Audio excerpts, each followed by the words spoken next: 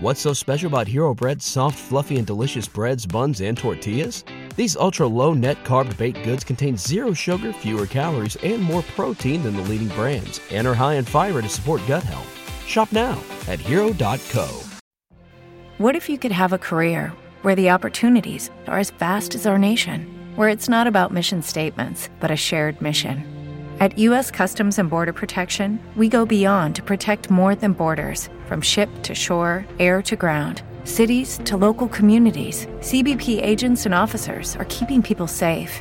Join U.S. Customs and Border Protection and go beyond for something far greater than yourself. Learn more at cbp.gov/careers. Bandwagon Nerds is taped in front of a live studio audience.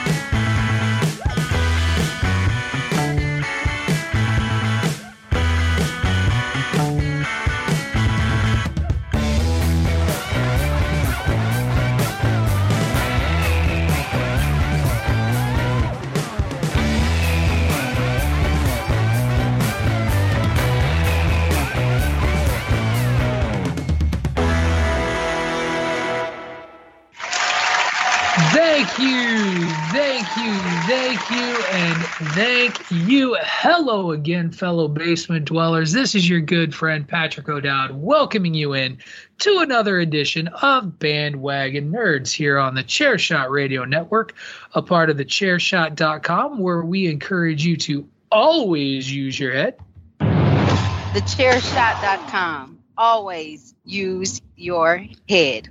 And we are recording here on Super Bowl Sunday, but because we're nerds, only some of us care about the Super Bowl. Okay, that's not even true. I think all of us have a moderate interest in at least the cultural phenomenon that is watching football for like 7 hours, because it's the WrestleMania of sports. I am joined this week by Mr. PC Tunney himself, the live studio audience. Welcome back. How are you feeling about the Super Bowl? Who's winning it? The viewers of the halftime show. That's who's winning this week, this day. So 50-something-year-old men. Watch out for a hologram of Tupac performing with Dre and Snoop on stage.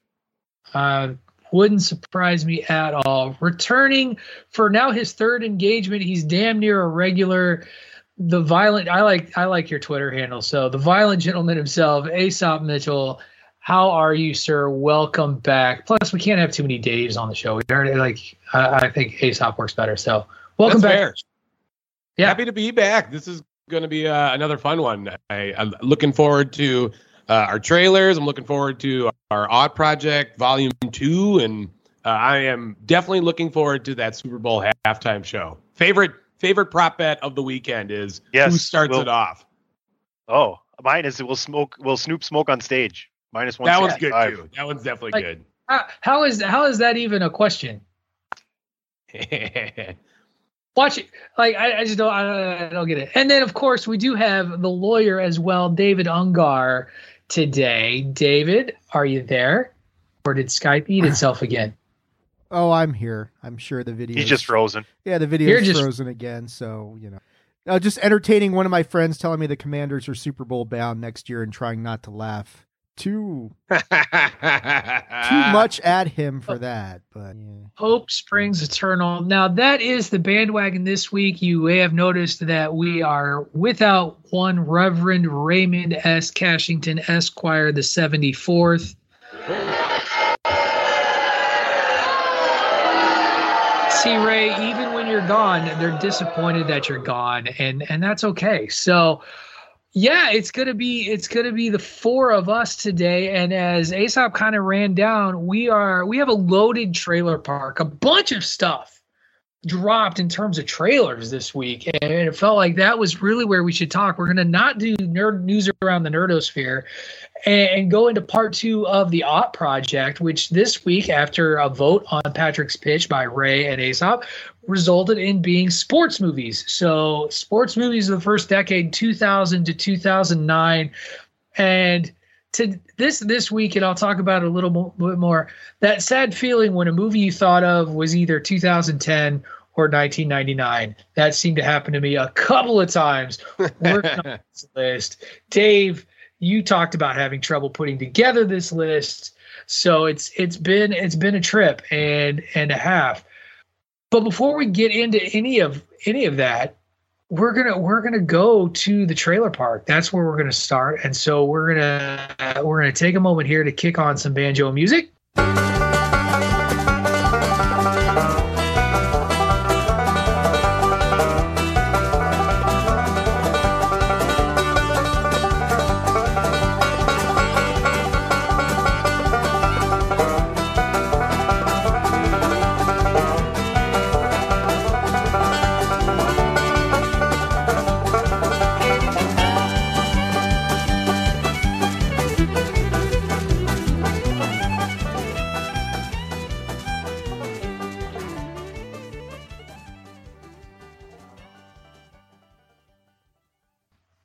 And once that has played, we wander on into the trailer park where, guys, I struggled as to where to start with the plethora of things that dropped basically within the last 3 or 4 days of the week.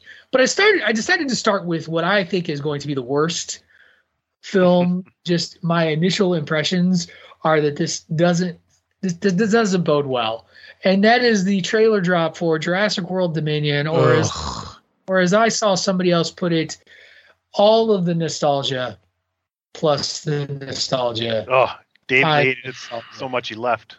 Dave is having all kinds of trouble. So we are on the tenuous, like, God, let's hope that Patrick's recording makes it to the end of the show. I think I've been out since like halfway through watching the second one. I was like, yeah, the first one was good. I think I'm done now. Oh, I like the second one. Obviously, the third one is where it really fell off. And the first Jurassic World wasn't horrid. It was fine, but it definitely did not capture the same level of imagination and whimsy that like Jurassic Park had. This new one is just desperation. It screams desperation. I put it all over my social medias. It's like, how do you save a struggling franchise? And that is fan service nostalgia. That is the only reason why they have Sam Neill and Laura Dern, and it's just bad.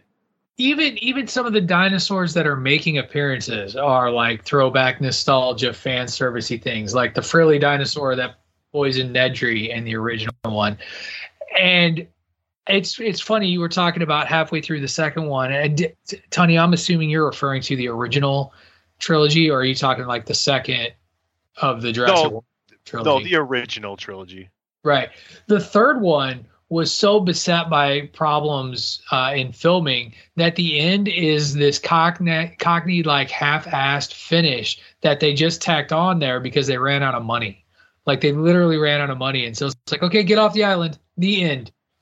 Which is crazy because it's Jurassic Park. You think like they would definitely give them some extra money to do a proper finish, right?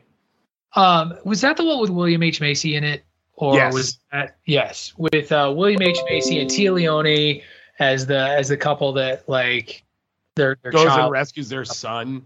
Right. It's ludicrous. And they brought back Sam Neill, who is too good of an actor to be drugged back into these movies over and over and over again. Well, they did the same thing with Laura in the movie. They brought her back for a hot second because she was like, I don't want to be a part of this. Yeah, she must be desperate right?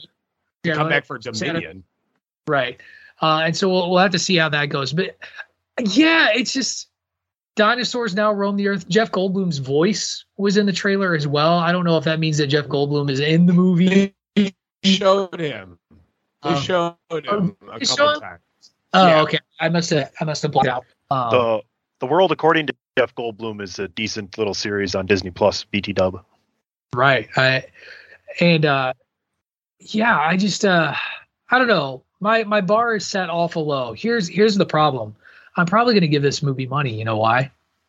Because of the Little O'Dowd. Because I have a 10-year-old. Because of the Little O'Dowd, I win. Little O'Dowd, who might be like, I'm in. Good night, everybody. Right. He'll be here all week. Okay, well let's shift away from movies that we're not interested in seeing, and let's talk about at least a movie I'm interested in seeing. Hopefully others are too.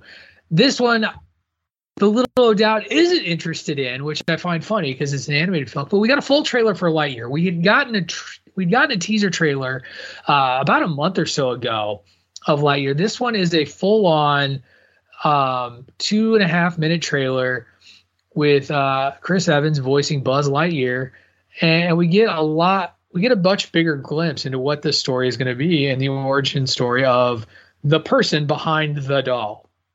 And so as I sit here and stare at what appears to be an abandoned Skype room with Dave, are you here? Can you hear us? Do you read us? I can hear you. I don't know if you guys can hear me, but I'm listening to everything you say. All right. Were you able to hear us the whole time we were talking about your frozen head? No, I heard all the Jurassic World, Jurassic Dominion, whatever that conversation with dinosaurs running the world. I will say I've seen stuff with Jeff Goldblum is actually in the movie. So I think Aesop had mentioned that. So he's in it. It's the original big three. Right. So here's what I can figure is happening. Whatever's going on is only impacting your video, not your audio. It seems like you're able to talk to us, so I don't think you have to keep leaving and coming back. I think we'll just muddy through, and I'll call on you, which is great for a list show because that's how this works anyway for the most part. But we just shifted over to Lightyear. Did you have a chance to check out the Lightyear trailer? Yeah, I think I was the one who shared it actually. So I did get a chance to watch it. Ooh. I know. You want my kitten, don't you? I want credit. I need all the accolades I can get today, man. I'll give it to you. That's fair. Only because your Skype is having some issues. The studio audience is applauding you. Here's the thing. It looks like a fun Pixar movie. Don't know what to make of it quite yet. And it's got the robot cat, which reminded me an awful lot of the dog Doug from Up. Especially when they go into like Lightspeed or whatever, and the cat gets thrown around and it's like, I don't like this and don't want it to happen again. It very much reminded me of Doug from Up. But the white noise bit they did at the end definitely made me laugh out loud. Tony, did you watch the Lightyear trailer? Your microphone is above. I did watch it. I'm not very interested in it. I don't know. It's not Tim Allen. Sorry.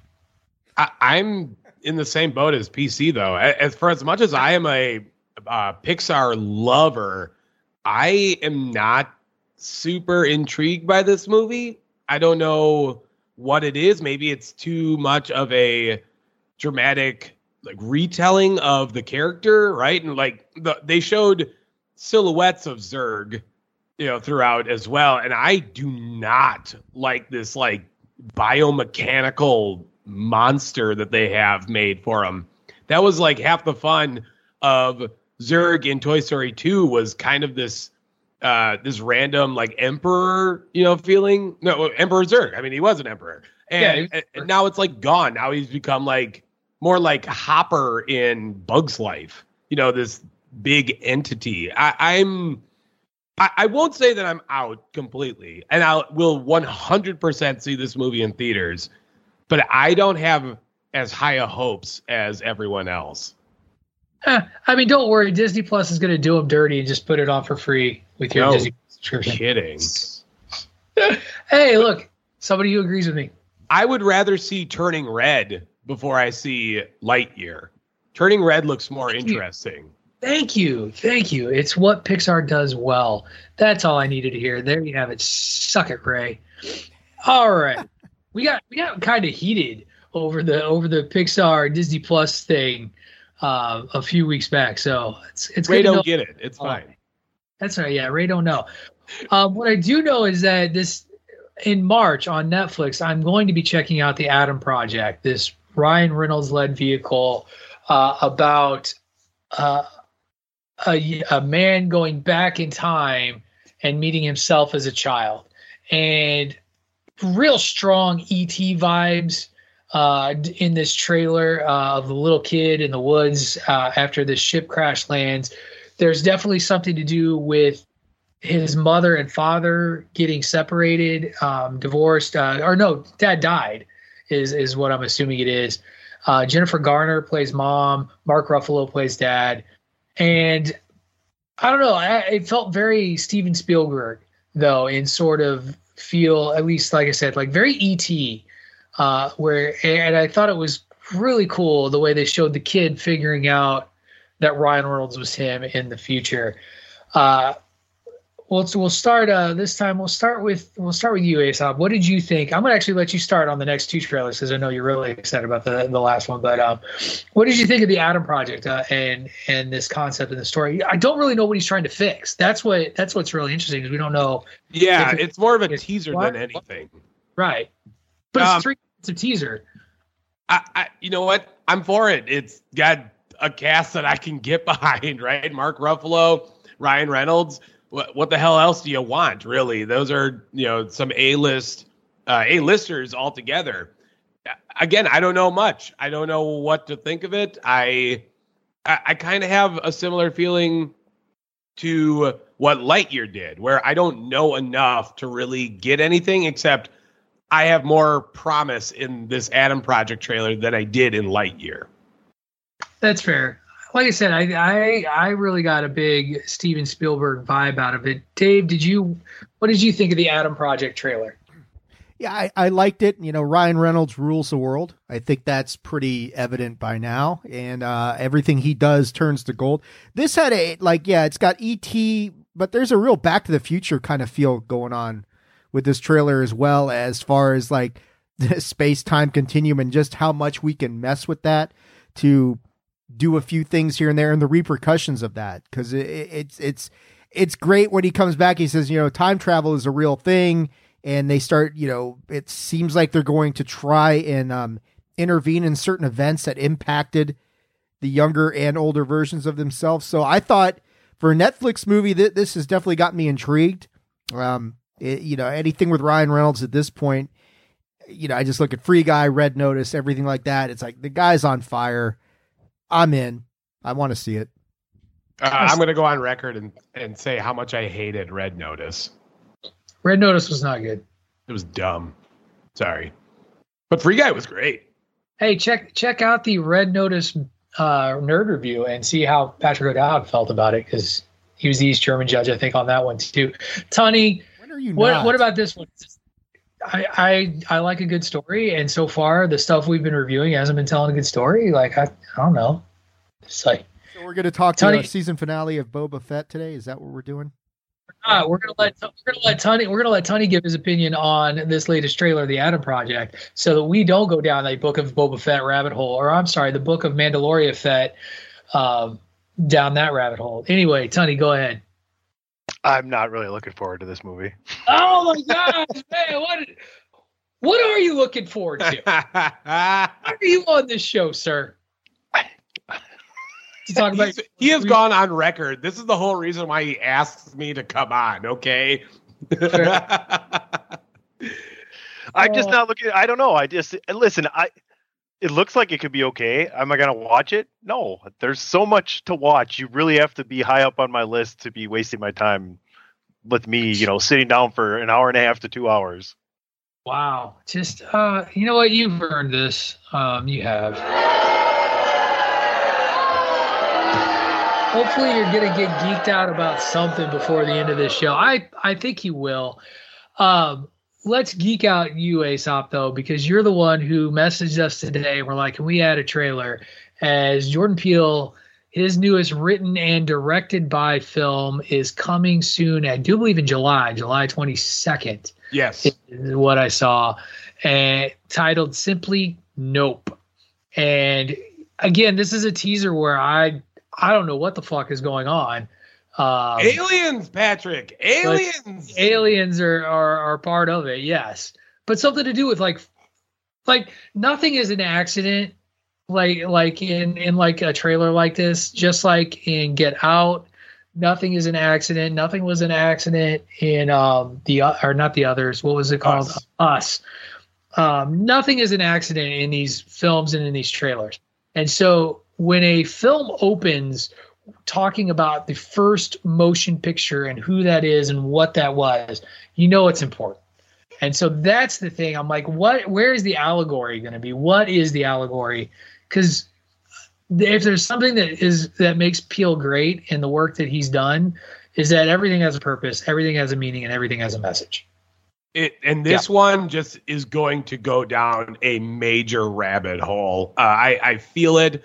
I think that there was a lot left unspoken from us that people were not buying into. And I watched that movie, I can't even tell how many times, probably 15 to 20 times. And I'm still like, I need to go on the Us forums and just like break it down.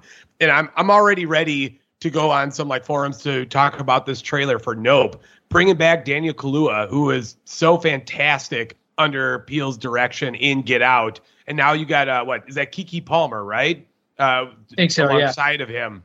And the thing that I think I'm very intrigued about is the fact that in the trailer, for the most part, it's set in daylight. And that to me is great. When you could have this horror movie set during the day and not kind of have a semi-crutch, right? Under like the moonlight and stuff like that. That makes these movies have so much more tension. And I said it like crazy. I'm a major Peele fanboy. I love everything that he touches. I loved the Candyman reboot, even though a lot of people didn't. And I think there was a lot of, again, a lot more to that people just did not see. And this movie is really going to be good to me. I'm already excited and like have marked my calendar. I'm going to get a ticket and see it opening night. Very nice. I like that you talked about like daylight and the way horror can use daylight, because Midsummer, part of what makes Midsummer all messed up is that it's very bright. Like everything is bright, middle of the day. And actually in many ways makes it more horrifying because it's just there to see. All right, Tony, are you not watching this one too? Probably not. Damn it! He's on a roll, everybody. Promotional consideration paid for by the following. Just kidding. That was supposed to be this. Someone's gonna fill Ray's spot. Well, and here's the thing: is the touchpad being a little more touchy than usual today. Dave, did you watch? Are you skipping this one too, or are you gonna line up to see Jordan Peele? I don't know. I did watch the trailer though, because if Aesop's recommending it, it's worth checking out. Yeah, it's kind of hard to figure out exactly. I know aliens. That's the obvious, easy answer, but it seems like there's something bigger going on with this movie. So it has me interested. I like the title Nope, because it's basically people looking at shit going on, going, nope, I'm out of here. So it perked my interest for sure. I'm not gonna be like Tunney. I'm not even sure why Tunney's here. Tunney just doesn't care. Guys, relax, because we're something till the Super Bowl. We're gonna bring Tunney back into the fold, I'm sure, with this last one, because DC did put out what I describe as a sizzle reel of their summer upcoming hero projects, as it was like Everyone Needs a Hero or something was the name of this video, and it basically is snippets of the Batman, Black Adam, the next Aquaman flick, and the Flash. So one trailer, 4 heroes, and I've said this before, and I'm going to say it again. Regardless of how you feel about the DC universe and their film projects, and everybody on this call knows that I am highly critical of the DC film franchises, because I do not feel like they've made good superhero movies more often than not. They know how to put together a trailer to get you excited for films. Like, this is a banger trailer. This was great. Like I sat there and watched it, and just the use of music, the snippets that you see, probably actually the most It's gonna sound funny, but the part that made me go like ooh was my first look at Hawkman with the wings unfurled and all that. I was like, oh, and then Dr. Fate, like it was the extra characters. Connor was like, is that the Atom? And I was like, yeah, that's Atom the Smasher. Yeah. Oh, Atom Smasher. Sorry, Yeah. I don't know DC well enough to know the difference. And so, but with the trailer, I'm like, yeah, that shit looks dope. And DC does this a lot. They make trailers that look dope. I'm looking at you, Batman versus Superman, and Wonder Woman 1984. Right. But I'm going to hand anything to do with the Snyderverse. But now I'm going to hand this over to the rest of this panel, and we'll start with Dave. They got to prove it, because they really they're known for good trailers. They're not known for great movies. They got to show me, and I really am in a show me mode. Again, The Little O'Dowd is going to make me see at least the Flash movie. So like they're like, I got no choice in that one. That kid is all Flash all the time. But outside of that, show me. Dave, I know you're in. So I'm so in, you wouldn't believe it. I think that all four of these movies that they showed have the potential to be really excellent. You know, I think once you get, I think we've all got to the point now where we've resigned ourselves to the fact that DC does not give a flying shit about continuity. I mean, this is the same company that's killing off the Justice League in the comics right now. So they don't give two fucks about continuity. They're all about making individual movies that stand on their own and tell a good story on their own. And as soon as people get to the point, and it's taken me a long time to accept that, okay, they're just not going to do what Marvel's doing. And you know what? At this point, that's okay. I think Batman is going to be a tremendous movie. Black Adam has the potential to be excellent.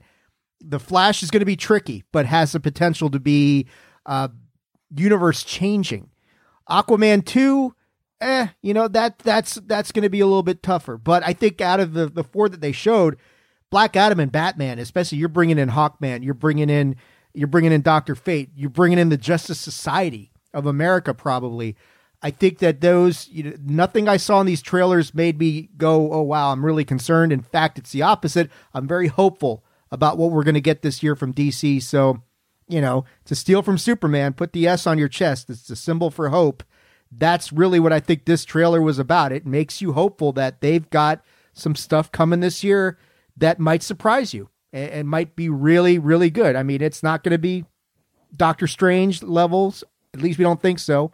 But you never know. So I dug the TV spot and everything that was in it. Tony, get in there. Yeah, definitely looking forward to all of this. I mean, even Aquaman 2, like Dave said, is probably the last on everyone's list. But at the same time, hopefully they can do a little bit better than they did beforehand. I obviously, like Dave, I kind of echo everything you said. Flash is the tricky one, right? So we'll see what happens. I mean, for me, it's always going to be the TV Flash, who I compare everyone to. But I'm looking forward to more of these stories being told. That's always a good thing. This is definitely something I'll be tuning in for, maybe even going to the theater for, and in some cases. Wow! Look at that. I know, right? Hopefully they do. I saw No Way Home in the theater. Aesop, leave me alone. You're going to go see Batman in the theaters, aren't you? I mean, the pandemic's over. Yes, you don't give a March shit 4th. about it. I'm there with March 4th. I'll probably go the Tuesday after, whenever I'm off during the week. That's fair. Aesop, your thought on this sizzle reel? Well, I have gone on multiple accounts stating that I think the Batman is going to be a better film than The Dark Knight. I really feel good about this. I like where they are going with it. I like the way that it's shot. I am very excited for Pierce Brosnan as Dr. Fate. I think what they portrayed so far in this mini teaser reel, would you call it a scissor reel, is enough to get me very excited for him. Aldous Hodge as Hawkman is very cool. I love Aldous Hodge, and anything that he does, I tend to watch. So giving me some of that, I need to know where they go with this one too. I know this seems like a cliche and some cheap way out, but I need to know the villains of these things real bad. And if I can figure that out, then I will have a better understanding on where DC wants to go going forward. Feels like a step in the right direction, though, for DC and their cinematic universe. So hopefully I can be happy, right? Because we have a lot more to expect in 2023 and on, right? With Blue Beetle, I know is in the works, and there was one other one that I can't think of. But hopefully they can do better than what they have been, because talk about a letdown with 1984. I was so disappointed with that damn movie, and I had such high hopes. So hopefully they don't do it again. And this is why that's why I say show me, because it really has been one of those things where I've been like, I've just between, and I'm going to go back there, between Star Wars trailers that have looked amazing and turned out terrible movies, to DC trailers that have looked amazing and turned out terrible movies. I got to see it, and I'll be on this show and admit if I'm wrong or if I feel I'm wrong. For as much as people give me a hard time about being argumentative when I'm wrong, I'll say I'm wrong. But we'll have to wait and see, because for me, it's been a rocky road for the DC cinematic universe. All right, that's going to do it for the trailer park. And when we come back, we are going to get to the meat of this episode. That's right, the Aught Project, Week 2, sports films. Very excited about this category. Looking forward to hearing what these guys have picked. You are listening to Bandwagon Nerds here on the Chairshot Radio Network, a part of the Chairshot.com. What's so special about Hero Bread's soft, fluffy, and delicious breads, buns, and tortillas? These ultra-low net-carb baked goods contain zero sugar, fewer calories, and more protein than the leading brands, and are high in fiber to support gut health. Shop now at hero.co. Promotional consideration paid for by the following. Hey folks, PC Tony here. Thanks to our new partnership with Angry Lemonade, you can save 10% on physical products and digital commissions using the promo code ChairShot. Head to angrylemonade.net to check out their amazing catalog of products and services. Use the promo code ChairShot to save 10%. That's angrylemonade.net. TheChairShot.com. Always use your head. All right, welcome back, everyone, and we are ready to kick off part 2 of the Aught Project. This week, as decided on by Aesop and Ray, we are doing our top 10 sports films from 2000 to 2009. Gentlemen, this list was tough for me to make because my list was awful limited. And there were a couple of films that I thought were made during this decade that just weren't. They were either just before or just after. And I did leave 2 comedies off that aren't even going to make my comedy list, but the only way they were going to make any list was if they made it onto my sports list. And so, with apologies to the replacements and semi-pro, not on my list. We'll call those my honorable mentions. As we usually do before we get to it, let's talk about this a little bit, because Dave, I'm going to start with you. You said you struggled. Well, struggle was real. Why was the struggle so real for you with this list? I felt like getting to 10 was difficult for me because I hadn't seen, I think like this decade was more in the realm of sci-fi and fantasy. I spent a lot of time with Lord of the Rings, a lot of time with Harry Potter, Chronicles of Narnia, things like that, like you guys discussed last week, which I was depressed that I missed the show last week. But all that aside, superhero movies became a big deal around 2008, 2005 for Batman Begins. So I didn't see, it felt like when I was looking at lists and doing research, it's like, I haven't seen a lot of these. So I scrambled this week and watched quite a few that I hadn't seen before that I knew I always wanted to see. And I'll kind of mention that as we go along. But there were some that I wanted to go back and watch again and just didn't have time for. So for me, it was like, getting to 10 was a little bit trickier. You just mentioned one that I'm probably going to swap on my list right now that I heard you mention. Like, I forgot about that one. So that stuff's kind of cool. But I think that was the thing. This is what I like about these projects. So they make me go and take the time to say, you know what, I've always wanted to watch that. This is as good a time as any to do that. So I did get through a few movies that I really enjoyed that I hadn't seen before that I always wanted to, that did make the list. So that's kind of where I was on this.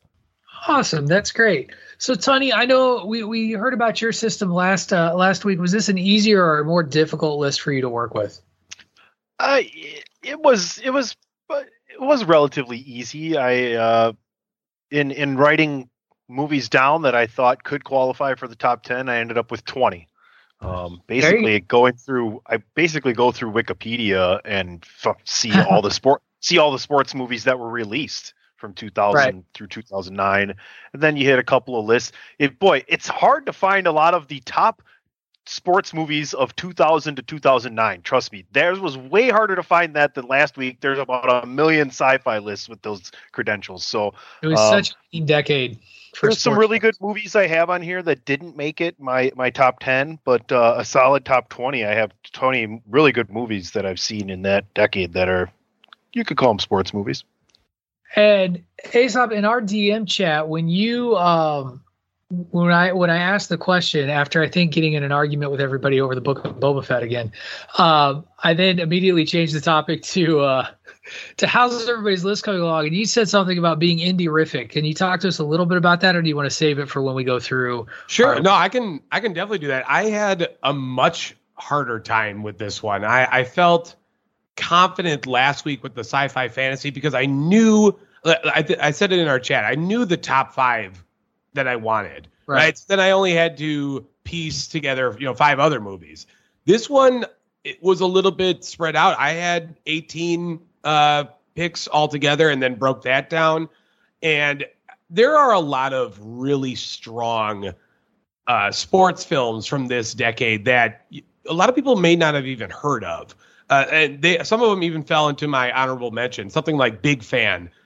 Big Fan was a very fun movie that I didn't put it in because I don't know if it had the same level of impact. Something like Girl Fight from 2000 with Michelle Rodriguez is an excellent movie.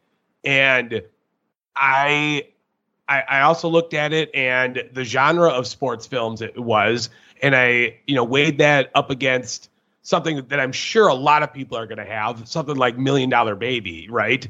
And that one's clearly going to make people's lists. It had to get knocked down. So there's just a lot. And I had a lot of struggle, even going into this morning, where I had to kind of weigh my options as well. So it's funny because some of the movies you just brought up are going to pop up in these conversations. I can tell you straight up. I loved, by the way, both you and Tony giving me a hard time when I sent the rundown and having my list on there. It's the only way I'm going to remember it. Didn't look at it. I made sure not to. And that's good. I'm sure Tony read the whole list this morning when he was at breakfast watching trailers for everything. So I hope the breakfast was good. Let's get to it. Same reminder about the rules. This week, Tony's going to lead us off, followed by Dave. Dave, you're going to fill into race spot. Aesop here after Dave, and then I will bring up the rear this time around. Hold on. I could never fill Ray's spot. I just want to say that on the record. Could never do it. It's true. They don't boo you enough. They don't boo you enough to actually fill Ray's spot. So there is that. But just a reminder, raise your hand if your movie shows up higher on your list from when the person announced it. We will do it rotisserie style, so I will go twice when I get to my number 10 to do my 10 and my 9. And with that, and no further ado, I hand it over to PC Tunney with his number 10 pick. Now that I think about it, maybe this should have been numero ocho on my list, but it's Dodgeball. Nice. So it wasn't going to make my comedy list. At least I don't think it was. I don't know. I haven't gotten there yet. I'm pretty sure I can find 10 comedies better than Dodgeball from that decade, but who knows? Maybe not. Just the fact that ESPN down the road ends up actually, leaning into, being lampooned and creates the Ocho, where you can see cable car racing, cherry pit spitting, things of that nature. So, Yeah, that was one of the best April Fool's Day things ever. And I remember it distinctly because we were recording the show and you were watching the Ocho while we were recording the show. Yeah, there's some fun stuff that happens there. But what a great quotable movie. Just the plethora of excellent actors in that movie. I mean, to this day, you can, if you can dodge a wrench, you can dodge a ball. There you go. It's a bold move, Tunney. Let's see if it works out for you. That movie is so fun, and it actually resurrected Jason Bateman's career as well. It also got a game show network, actual dodgeball league, with Al Kaplan doing the tournament reffing for that as well, which was a lot of fun.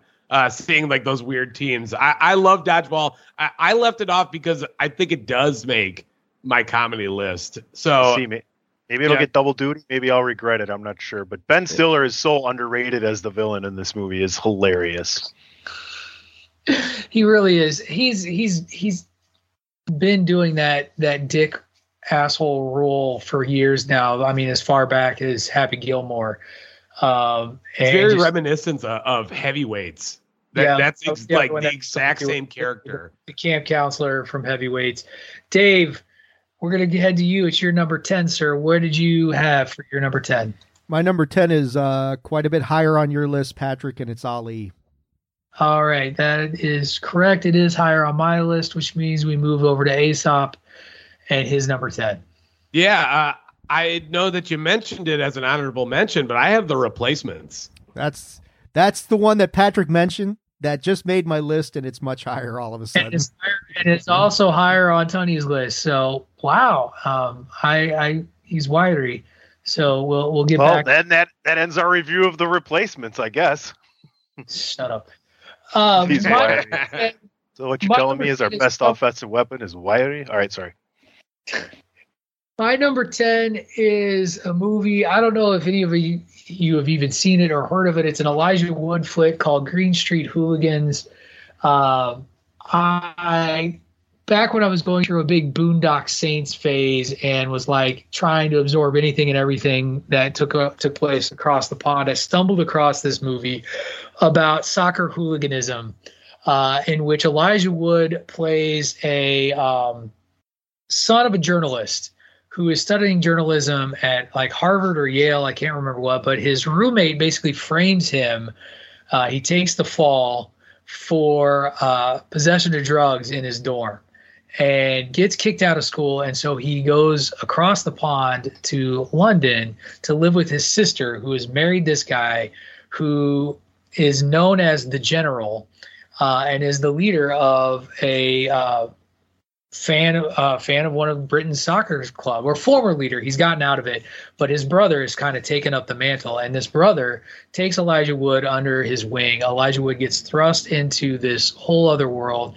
It is a gritty, it's depressing to watch, and yet at the end you feel so good for Elijah Wood as he comes out the other side of it a completely different person.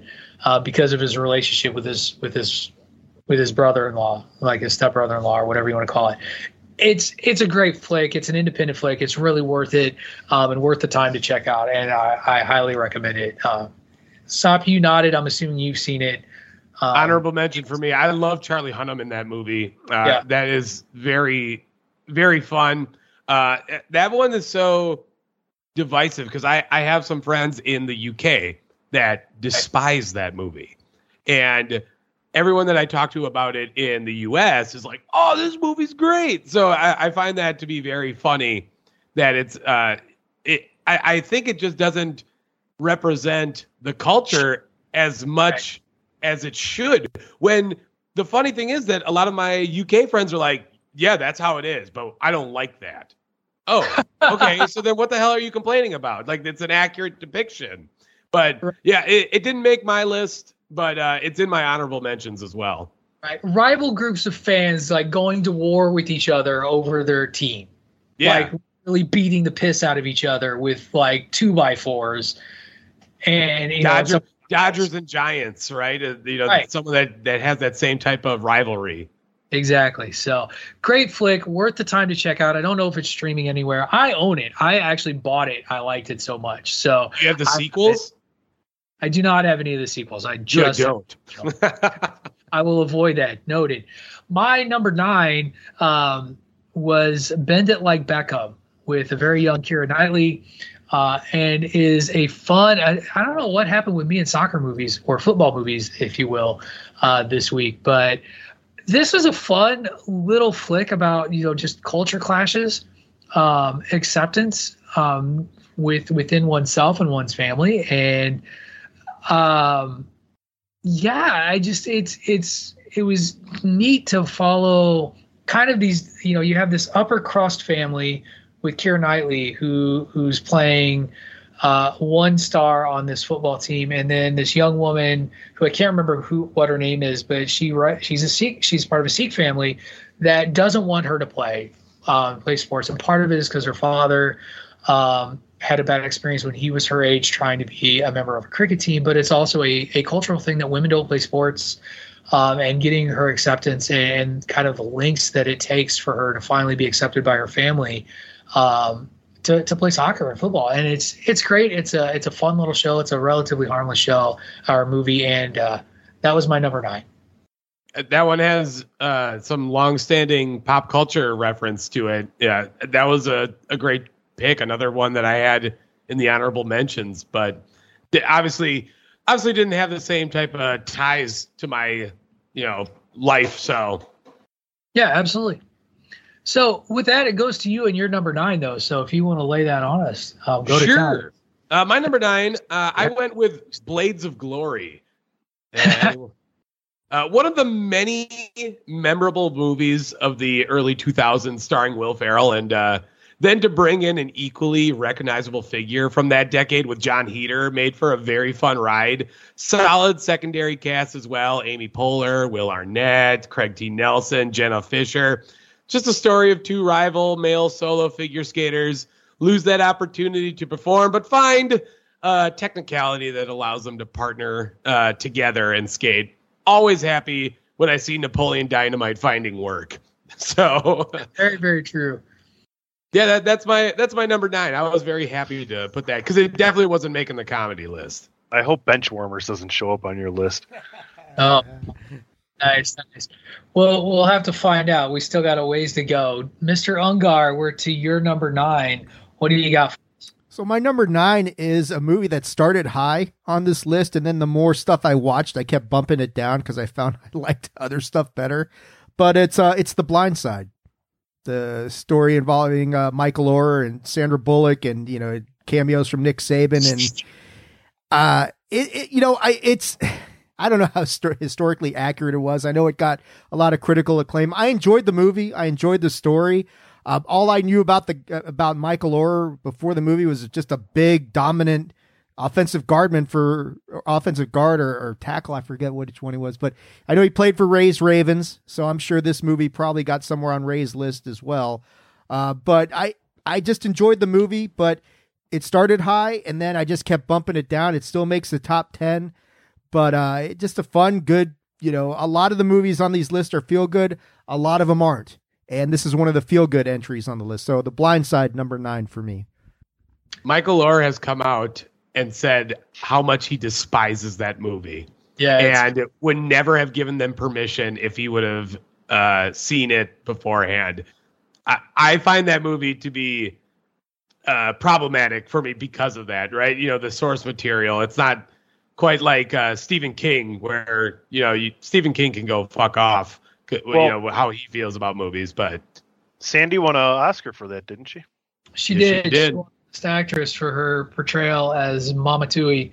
I'll tell you what, the Tooie family looks like $1 million coming out of that movie. It was very interesting. I remember enjoying the Blind Side when it came out. I remember, after the fact when Michael Oher was like, "Yo, that's not really what went down. This isn't how this happened." Because he wasn't. Like, I think the big thing that really upset or was bothersome to him was the way they portrayed him academically. Like, that they just made him dumb as rocks. Yeah. For a big part of it. And that he was a smart guy, and was not nearly as struggling as they made it out to be. So I think it was always interesting.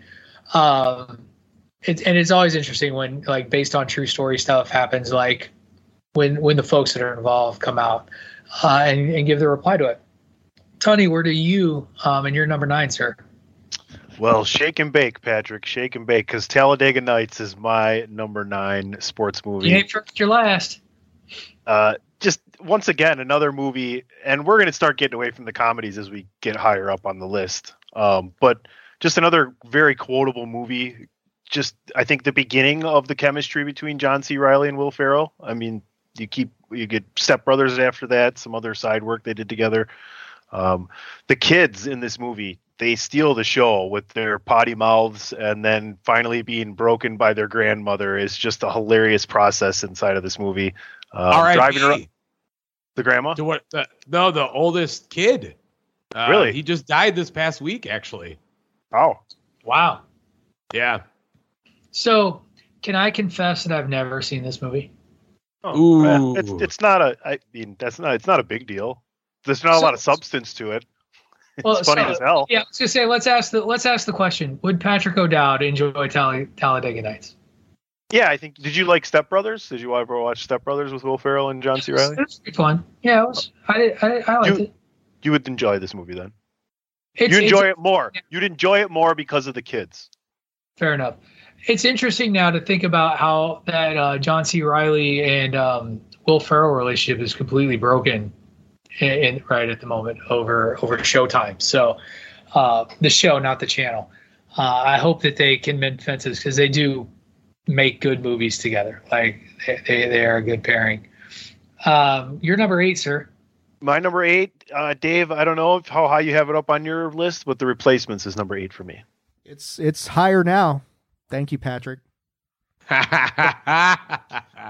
Dave, your number 8 is next. So yeah, back to you. My number 8 is one of the movies that I watched leading up to this project that I actually really, really enjoyed, and I was surprised that I really enjoyed it. It's The World's Fastest Indian with Anthony Hopkins. It's the movie about Burt Munro, the New Zealander who goes to the Bonneville Salt Flats in the 50s or 60s and sets a land speed record on his super modded out, like 1920 Indian Scout motorcycle.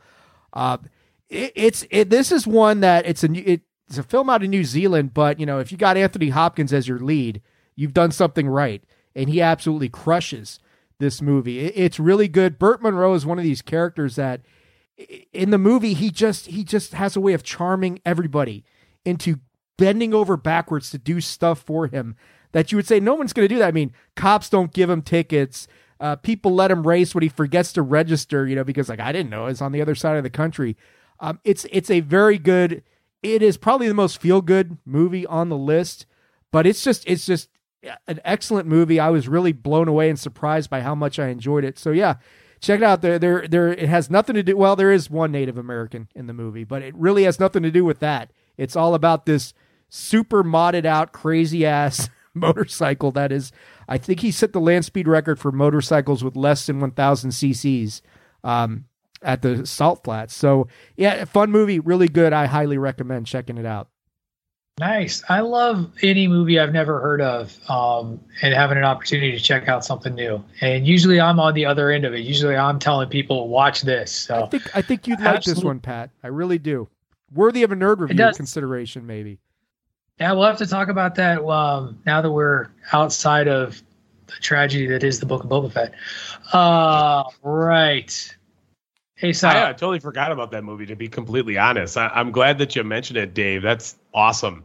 My number 8 is more or less The Replacements, but serious. It's Invincible. No, wonderful. Well, remember when I was going to talk about The Replacements? Well, this is the same dang on film, except now it's a true story with real NFL players and teams. Marky Mark takes a stab at playing Vince Papale, 30-year-old bartender in Philadelphia who overcame an underdog story and became the Eagles quarterback in 1976. And one thing sports movies do so much is tell that underdog story. as I'm sure we will continue to see with the rest of our list. And it's always better when we get to tie back these films to our real life situations. And I think that's something that Invincible does so well. Cinderella story, here to Gusta. Wrong decade, wrong movie. Oh, sorry, my fault. Now available to watch on Netflix, though, I believe. Hell yeah, it is. So the best improvisation ever. Yeah, I remember who was it? Because Dick Vermeil, somebody plays Dick Vermeil in that. I can't remember who it is, but it was somebody notable, and it's eluding me. But that's I think I saw that in the theater, if I remember correctly. I remember being intrigued enough to go see it in the theater. Not enough, unfortunately, to keep it on my list, but it is a fine choice and an honorable mention as well. My number 8, you mentioned it at the when you were talking about your shows or talking about movies that didn't make your list, Aesop, and that's Big Fan, starring Patton Oswalt. Awesome. So many people think of Patton Oswalt as a comedian actor, and this is a dramatic role for him. And he knocks it out of the park as an obsessive New York Giants fan who is ridiculed. He's mocked. He has a rival Philadelphia Eagle fan that he goes back and forth with. He makes the mistake of, with one of his friends, following a member of the Giants into like a strip club in New York, and it goes horribly, horribly wrong. Yeah. It is harrowing. It's just really great stuff, and it shows how good Oswald is as an actor, and is a fine film, and deserved all the recognition that it got. I think it played at Cannes, was definitely one of those that was a festival circuit film, and was really, really good, and speaks to a lot to sort of obsessive fandom and super fandom and where that can go, and in a very different way than Green Street Hooligans, can do it. So that was my number 8. Very thought-provoking sports movie right there, too, and someone that you feel a lot of sympathy for in Patton Oswalt's, was it Paul from Staten Island, right? It was a movie that I did like, and that one that people definitely did not see, that people should go and look. It did not make bank. It was critically acclaimed, financially bombed. My number 7 movie is probably higher on other lists, I can only imagine, and that is Miracle, about the Miracle on Ice, higher on both lists. So we'll go to Saab for his number 7. My 7 is Miracle. So we will move on to Dave and his number 7. My number 7 is Coach Carter. I don't know if that's higher on anybody else's list. I absolutely love this movie. Samuel L. Jackson, what a performance. Coach Kevin Carter leading this group of kids from Richmond High School to their first ever berth in a state tournament. But the basketball is really secondary to everything else that's going on in the movie, about trying to teach these kids who are kind of pigeonholed based on where they're growing up and the city that they're in and the school system that they're in, and putting academics at the forefront and making academics and he just comes to a big confrontation with the school board, with the principal, convincing them that you're just sentencing these kids to a life of failure or prison or worse. And he takes a stand to the point that he locks the kids out of basketball, locks them out of playing games, ends up forfeiting games until they can get their collective GPA to a certain level. Takes a lot of balls to do that. I know this is probably not a true story, but based on a true story or something, one of those situations. But I thought Samuel L. Jackson's performance here was just magnificent. The movie's a really good eye-opener about, this team coming together, these kids coming together, and for just teaching kids that, hey, there's something bigger going on here. It's not just about basketball. But so many of them went on to accomplish great things in their lives, and to break out of that stereotype that this is the best you can do. So this movie was resonated really loudly with me. So yeah, Coach Carter, number 7 for me. I know Ray had that high up. I called him out earlier this week on in our group chat. So I don't know where he exactly placed it, but number 7. He's got it at number 7. Oh, all right. So then maybe it wasn't as high. So but, me and Ray, or me same, and Ray same are, space. Yeah, same spot. Don't forget another shout out to Channing Tatum in that movie, who shows that he can actually do serious films. Right. Yeah. Duke Hauser himself. All right, Mr. Tunney, where do you your number 7, sir? My number 7 is a little movie called Pool Hall Junkies. Have you guys ever seen that one? This is the second movie that I get to add to my things to watch list. This is it's Christopher Walken, right? Yes, sir. There's actually a trick shot in this movie that you can learn and use on people at the bar that you can learn in this movie. It stars Mars Callahan. I don't know if a lot of people know who that is. I wouldn't if it wasn't for this movie. But like Aesop said, Christopher Walken is in this movie. Allison Eastwood, Rick Schroeder, Chaz Palminteri.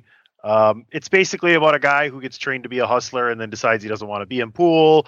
And then he gets mixed up with some stuff with his girlfriend. And I believe her uncle is Christopher Walken. And it's a fun pool movie. It's probably that decade's version of, the Hustler and The Color of Money. I'm not saying it's as Oscar worthy as those two movies were, but if you enjoy a good pool movie, it's a pretty good watch. Yeah, I'll definitely have to check it out. I've never even heard of that movie, so it's a very, very good movie. I'm down. All right. Go ahead, Aesop. I was gonna say it's a fun little film, right? And anything with Christopher Walken always gets a watch from me. So that it was not viewed very well in the public. So another reason why you probably haven't heard of it. Right. True. So that's right. My number 6 is Miracle, Dave. Yep. Okay. So Dave, your number 6. My number 6, I know, is slightly higher on Pat's list, and it is the greatest rugby film ever made, called Invictus. Higher on my list. Yep. All right. Well, my number 6, I went with Whip It. Nice. Yeah. Nice. Slightly lesser known film about a slightly lesser known sport, but Whip It gives Elliot Page a role as a Texas misfit that finds a way to kind of cope with their misery and monotony of their small town when they discover a roller derby league. And alongside Page, you got Drew Barrymore, Marcia Gay Harden, Jimmy Fallon, Kristen Wiig. Very fun film. And this movie actually got me really interested in roller derby. Then once I attempted to understand how roller derby works, I quickly backed out of it. But that doesn't change the fact how much I like this movie. I mean, I'd watch roller derby for the gratuitous violence alone that takes place in roller derby. It sprang a little bit of an underground following, because that movie came out, and I remember not long after that, suddenly there was I live in Western Massachusetts. There was a local Western Massachusetts roller derby group that started having shows. And it was an independent, you go to an independent pro wrestling show, pay $10, watching people roller skate and knock each other into walls. That was kind of fun. And it's very, very similar to pro wrestling in the culture itself. Right. You gotta have a gimmick. You gotta have characters. It was good stuff. All right. My number 6 was The Express. Don't know that anybody else. The story of Ernie Davis, who succeeded Jim Brown at Syracuse. Dennis Quaid plays the head coach of the Syracuse Orange at the time.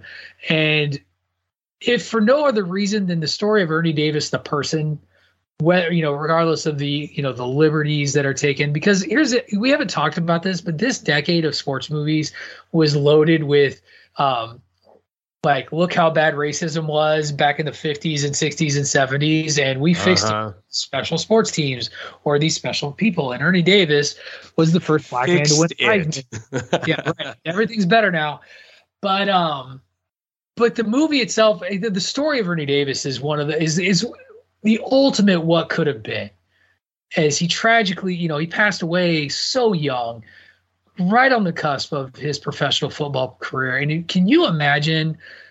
He was as good, and in some people's minds, better than Jim Brown at the time. And he got drafted to the Cleveland Browns because no other white owner wanted a black player, and the Browns were going to have a backfield of Jim Brown and Ernie Davis. That's in real life. That's just crazy to imagine, because they were just both that good. And so he died to leukemia, I think, or something like that. Like if I remember correctly. I think you're right. And he couldn't, like, his, who knows what life would have been like today versus where it was signed. Like back then, leukemia was damn near a death sentence, and he died very, very young. It was a very, very sad story, but hell of an athlete and a great story to be told. And I'm glad that somebody made a film of it, because I think it's a terrific movie. I haven't checked it out. Take the time. Dennis Quaid does a fantastic job in that movie. Right. That's the one that I always remember, is how well he did. I know it's supposed to be centered around Ernie Davis, but damn, I really just buy into Dennis Quaid's character the whole time. Right. So there you have it, everyone. There's our 10 through 6. We're going to take our second commercial break, and when we come back, we'll get you from 5 to 1. Before we go to our recorded commercial, it is my duty to remind you all that if you like what we do here at thechairshot.com, if you love these listicle shows that we're putting out there, if you love sports shows, if you love pro wrestling, we have it all at thechairshot.com. And the best way to keep us going is to head over to prowrestlingtees.com/thechairshot and invest in one of our mini t-shirt designs. We have all kinds of things for you to choose from, everything from chair shot logos to show shirts like Bandwagon Nerds to sayings from various programs such as #SaveTagTeamWrestling and the like. You can get it in your standard style for $19.99, or if you want to feel fancy, get something that feels nice on your giblets, spend a few dollars more and get it soft style. We put out quality content for you each and every day, and we can't do that without the support from all of you. And so we would love it if you show your support for the brand by heading over to prowrestlingtees.com/thechairshot and investing in us and investing in a shirt. Once again, that site, prowrestlingtees.com/thechairshot. When we come back, our final 5 in the Aught Project for sports movies. You're listening to Bandwagon Nerds on the Chairshot Radio Network, a part of the Chairshot.com.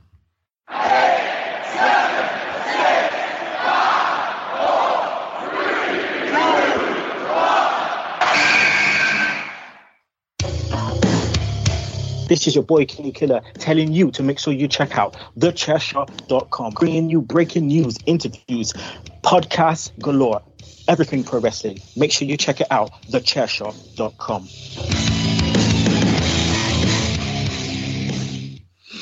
All right, everyone, welcome back. You are listening to Bandwagon Nerds in the Aught Project. Week 2, we're covering sports. We are making great time. We're going to our top 5 sports movies of the decade, 2000 to 2009, and it is up to me to kick it off with my number 5.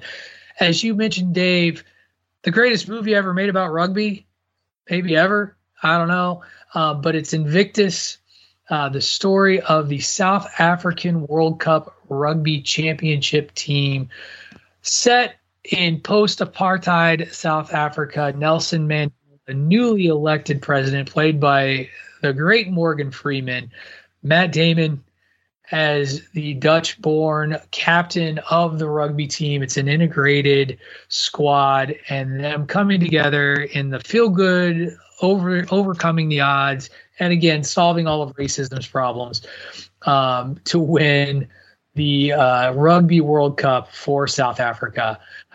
Artistic liberties aside, this was a very, very fine film, and one that, again, I remember going to see in the theaters, if for no other reason than I wanted to see Morgan Freeman's take on Nelson Mandela. You know, arguably one of the greatest, the greatest world leader of our generation. So that's my thoughts. That's why it was my number 5. Yeah, Morgan Freeman killed it in this movie. I mean, his portrayal of Nelson Mandela was excellent. And it is, you're absolutely right. It's kind of like, hey, let's solve all of racism's problems. Let's, apartheid's gone. Let's mend the centuries of issues in this country and do it all with the backdrop of the Rugby World Cup. as, the motivating event for it. But yeah, it's a great, it's a really good underdog story of this team that was just getting hammered, leading into the World Cup, pulling off this big upset against the All Blacks. And they actually portrayed that final match pretty accurately with, rugby's not the easiest of games to kind of figure out, because you want to compare it to soccer, you want to compare it to American football, but it's a tremendous movie. My wife actually sat there and watched it with me the other day, and she really enjoyed it, which is rare that she was going to enjoy a sports movie. So that should tell you all you need to know. It's just uplifting, it's inspiring, and fantastic. Yeah, by far the best rugby movie ever. I use that movie as reference for South African accents. I do a lot of performance art around here, and I did a stage play back in 2011 that required me to do that. So that was my point of reference, because South African is hard as hell to try to mimic. So that movie is great. We got like a rugby team in high school, like right at the end of my senior year. I didn't join it, but I tried to follow that as well, similar to like Whip It. And that's some confusing shit with all the names that each like number has associated to it. It's a wild game and a really fun movie. Excellent. Well, thank you. I'm glad that I feel validated in my number 5. And that moves over back to you, Aesop, for your number 5, sir. I have a feeling people are going to be raising their hands on this. My number 5 is $1 Million Baby. Yeah, it's yep. I felt that was going to happen. No worries at all. Cough button, bro. Sorry, man. So my number 5, I know, is a little bit higher on your list, Patrick. I'm suspecting it's higher on everybody's, but it's The Wrestler. Yeah, it's higher on mine. My number 5 is Seabiscuit. I almost put Seabiscuit on my list. I was so close. I think that's an underrated movie. Yeah, 7 Academy Award nominations, written and directed by Gary Ross. Obviously, Tobey Maguire, everybody remembers him. Jeff Bridges, Elizabeth Banks, William H. Macy. It's just a really good movie. It's just a really interesting story behind the horse, dealing with the jockey and going back to the bike shop that turns into the automobile selling, and then all the bad things that happen. And it's a very interesting story. If you don't know the story, you need to go watch the movie because it's really well done. That's why it's in my top 5.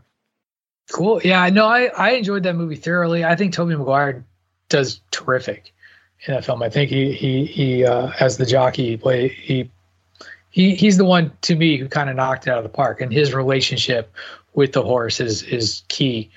And it's fascinating if you talk to anybody in horse racing, and the way that they talk about those animals and that they're athletes. And that's very much what you see in this movie, is just the way that they, and also look at Secretariat was the other one that I was going to bring up, like same sort of. Yeah. Look at, what was the list of 100 greatest athletes that ESPN did so many years ago, and Secretariat was in the top 10 or something like that. Right, exactly. So it's not an accident. And so now we're heading into your number 4 as we turn the corner. So one of my honorable mentions was The Legend of Bagger Vance with Will Smith and Matt Damon, which is a very entertaining movie. Okay, Charlize Theron. But the golf movie from that decade that makes my list is The Greatest Game Ever Played with Shia LaBeouf. Where he plays the young Frenchman who wins the U.S. Open against his longtime fabled hero Harry Vardon, the evil Englishman. This is actually this is probably the first golf boom in the United States because of this victory. So it's a really, really good story. It's a really good movie. I always enjoy golf movies, whether they're serious or whether they're not, or whether it's Caddyshack or a combination of both, like Tin Cup. So, very good watch. I was expecting you to put Who's Your Caddy on your list. No. Like I said, we started off fun with Dodgeball, Talladega Nights, The Replacements, even Pool Hall Junkies, but now we're talking some real good sports movies that have some depth and some credibility to them, and this is definitely one of them for me. No, but I'm saying, you're not just there for the laugh. It's actually about something that's, behind the sport. So. Excellent. Dave. So my number 4 is the one that Patrick mentioned that immediately I was like, holy shit, I forgot that. And it jumped into my list and immediately went to number 4, and it's The Replacements. Shane Falco. So I know this is fictional, but there is an element of realism to this story, especially the team that it's surrounding, which is the Washington Sentinels, which I really thought had a shot at being the new Commander's name. But there is an element of truth to this because this is loosely based on the 1987 NFL season when the strike took place.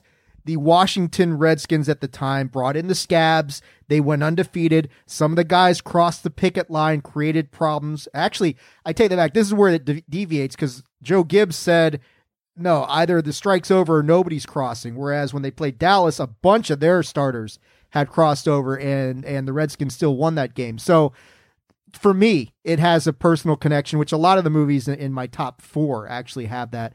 But yeah, it's Shane Falco overcoming all the odds. The Washington Sentinels, just a fun team. There's so much about the movie. Gene Hackman was just absolutely magnificent in this movie. What a stellar performance. And just John Madden, Pat Summerall. Yeah, exactly. Yep. So it's a movie that I can't believe it. Maybe it was going to be on the comedy list. I don't know. But once I heard it, I said, nah, that's got to go into sports. Number 4 for me, The Replacements. I wanted this movie to be so much higher on my list, but there's so many strong, dramatic sports films in this decade. This is the type of wholesome content we look for on Bandwagon Nerds, right? The Replacements is just wholesome content. I mean, I don't know about that. I mean, this does hit a lot of stereotypes in addition to a lot of sports cliches, but it was sarcasm, asshole. You could describe this movie as fun, though. This is a fun watch of a movie. Lots of memorable moments. The holding cell lockup dance to I Will Survive. Unique characters with distinct traits and a fun story. I love The Replacements, even though most people don't. I love the movie too. Orlando Jones leading that in the prison cell. Sure, I was afraid. Man, I was petrified. You look like an elephant. You just jacked off an elephant. What are you afraid of on the field? You mean like spiders? No, not spiders. One of my favorite gifs is Reese Fonz wearing the cup and just wagging his dick around in front of the reporter, wearing the helmet and smoking. I love that gif. So good times.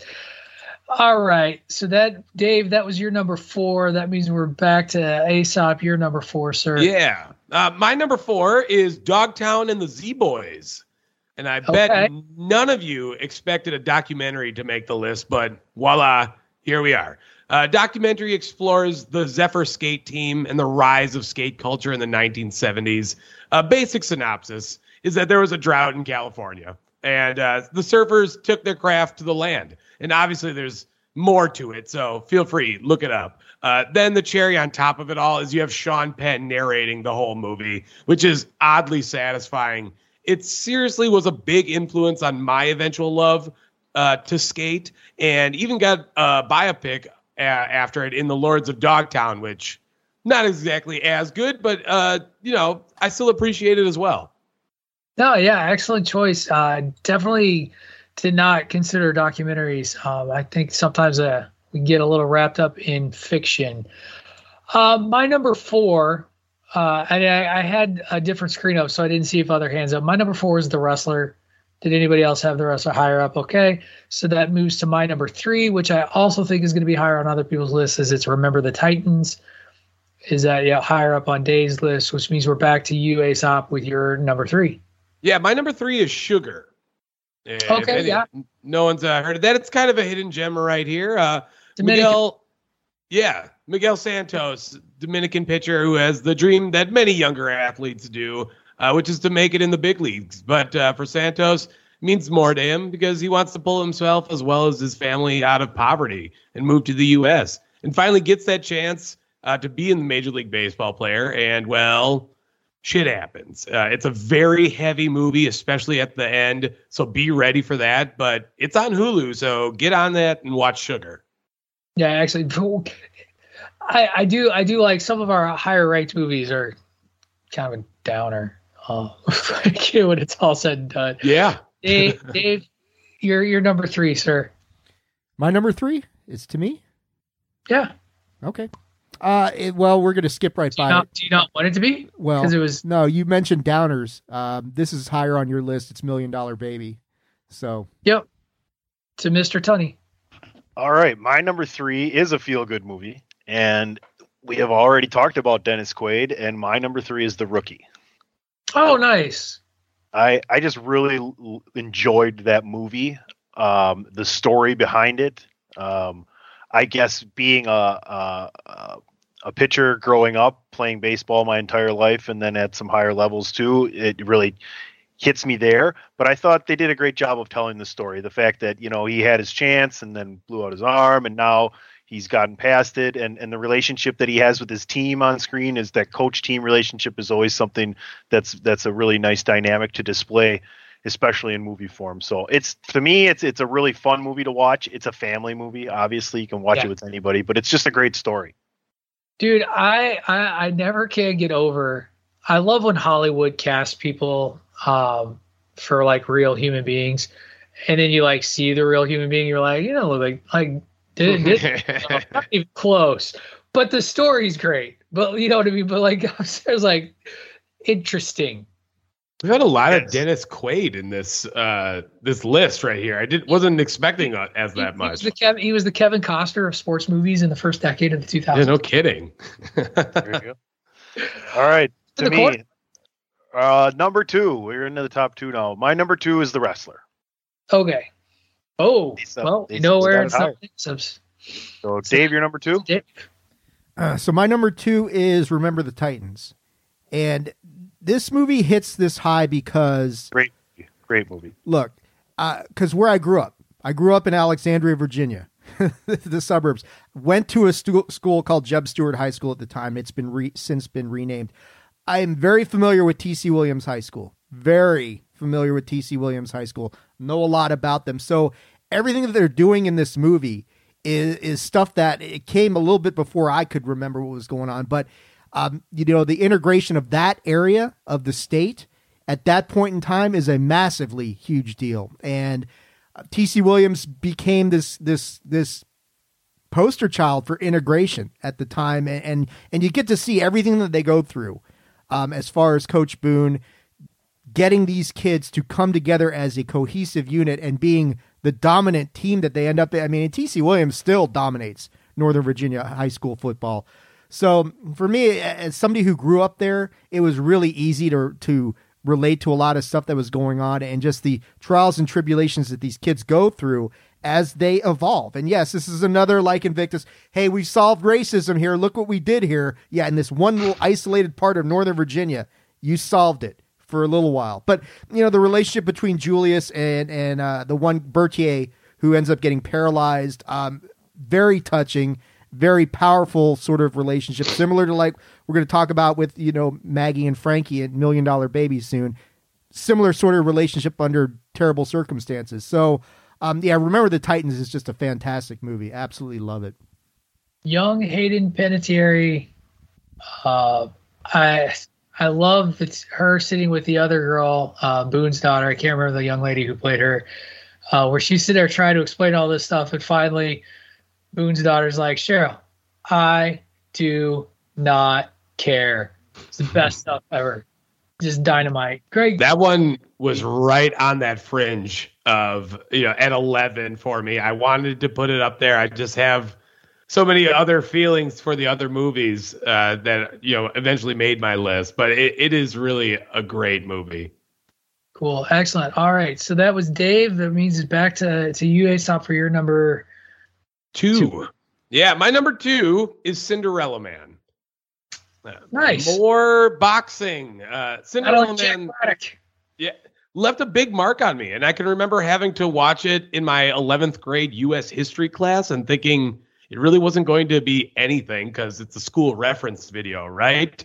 I'll admit I was wrong. And like Patrick said, story of James J. Braddock, washed up boxer in Great Depression, New Jersey, comes out of retirement, out of desperation, becomes the heavyweight champion of the world, much to the surprise of everyone.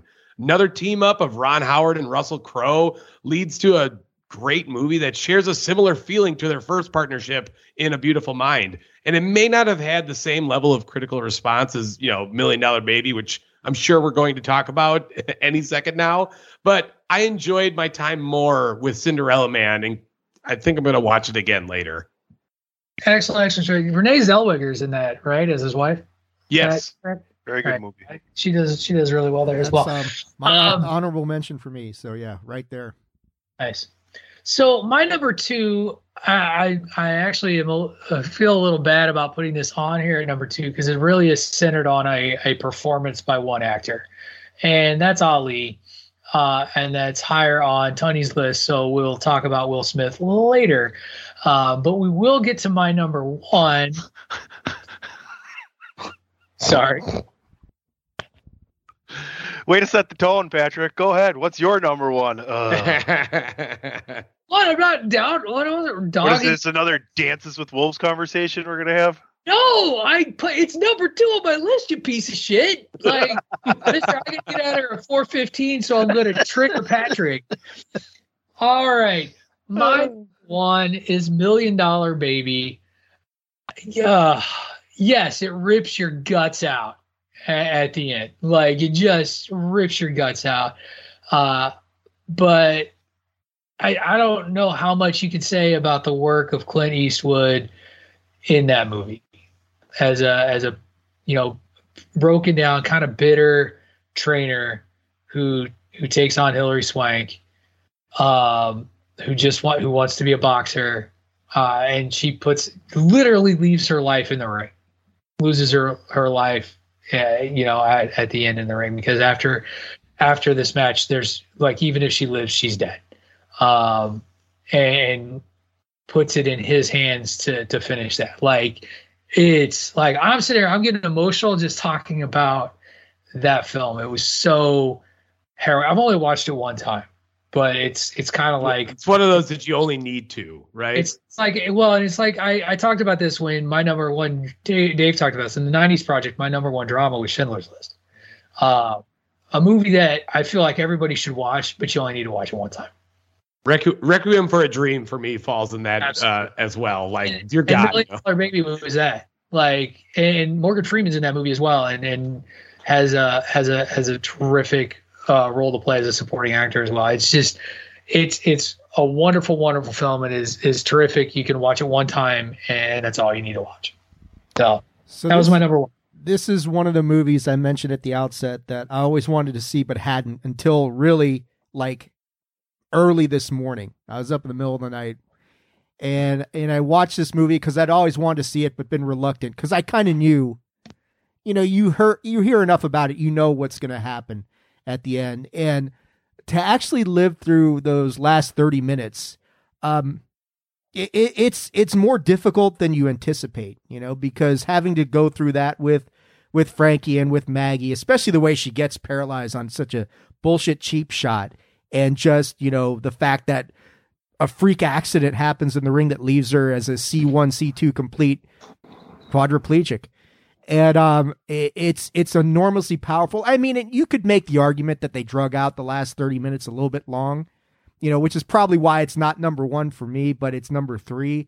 But boy, what a powerful ending. And just the emotional and moral struggle that Clint goes through, reaching the decision to finally remove the breathing tube and give her that shot that lets her die on her own terms is we throw the word soul crushing around a little bit too easily, but the last 20, 30 minutes of that movie literally really is soul crushing to watch that. So I agree with you guys. You only need to see it once. It's not something you're going to want to go back to and watch over and over because it's too powerful. But yeah, what a tremendous, tremendous movie. Yeah, this is a great movie. Clint Eastwood does a fantastic job performing and directing. This won him the Best Picture award at the 77th Academy Awards. Netted Eastwood is second Best Director Oscar as well, among a bunch of other nominations. And really, The only reason why I don't rank it higher is because of my unnatural disdain for Hilary Swank. Don't ask me why. I just don't know. There's something about her that I don't like. And I could not convince my wife to watch this because of her dislike for Hilary Swank. I showed her the trailer. I said, she's like, nope, I've got no interest in a boxing movie involving Hilary Swank. So she's there with you, Sop. Yeah, I have no clue why I don't, but there's something about her that just bugs the ever-living shit out of me, which is why I was so up on The Hunt from this past year, because she got killed in the movie, which was great. All right. Well, and on that note, why don't you regale us with your number one choice, sir? Yes. My number one is The Wrestler. You know, the actual wrestler. Shocker! Loves The Wrestler.